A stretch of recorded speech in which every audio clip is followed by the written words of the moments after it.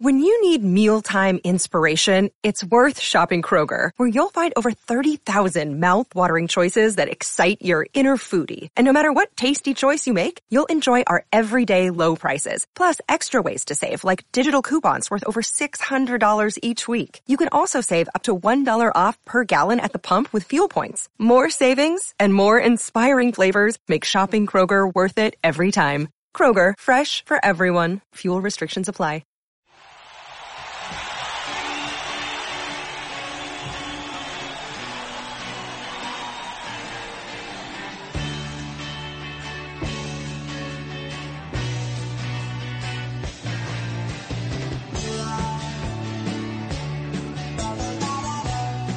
Welcome back to the Bernie and Sid Show. I'm Lydia Serrani here with John Katzmatidis filling in for Sid Rosenberg. And no one could ever sit in for the great Bernie McGurk.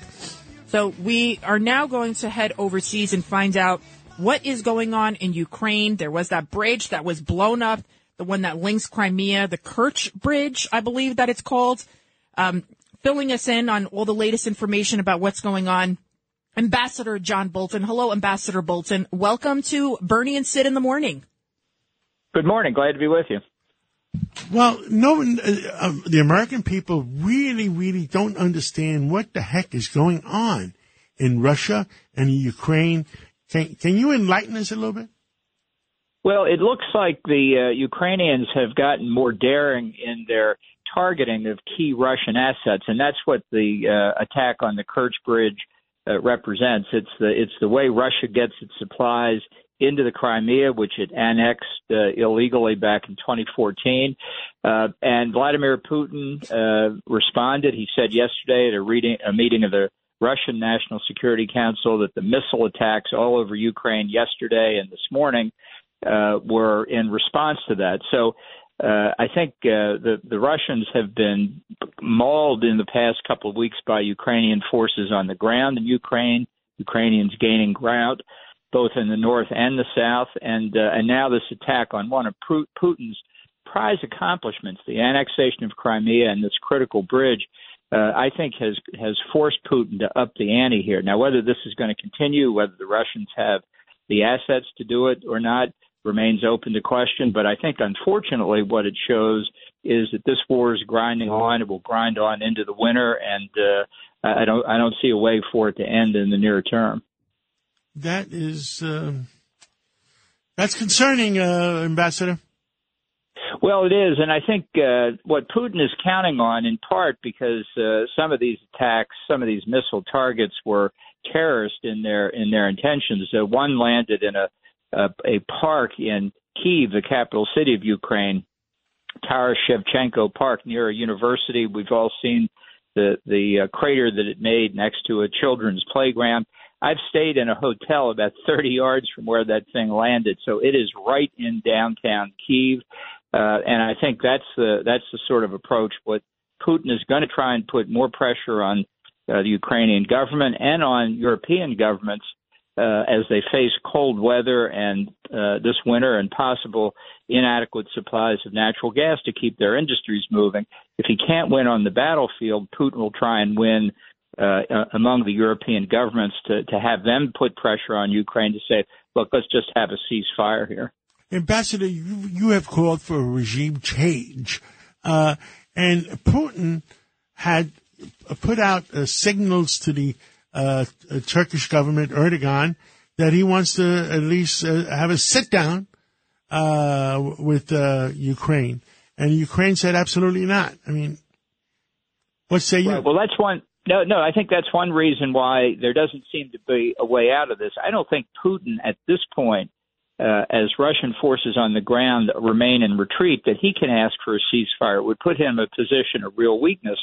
But on the other hand, President Zelensky of Ukraine can hardly ask for a ceasefire while his forces are winning, but still don't have back even the territory they've lost to Russia since February the 24th, let alone the territory that Russia seized in 2014. So I don't think Zelensky's in any mood to negotiate, which is why Putin is thinking, how do I put pressure on Zelensky, particularly from France and Germany, which he thinks will weaken as the winter grows on here because of the pressure of their domestic constituencies, worried that they're not getting enough heating. Their jobs are imperiled by the lack of production in German and French industries and things like that.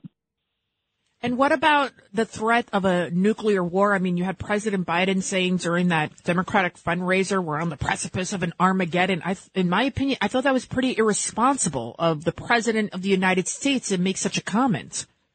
Well, it was vastly overstated, and I'm afraid the way Putin reads that, and you can bet they watch what Biden says word for word, is Putin thinks he's got Biden intimidated, and I would say candidly that I think Putin has done more to intimidate Biden during this war than we've intimidated Putin.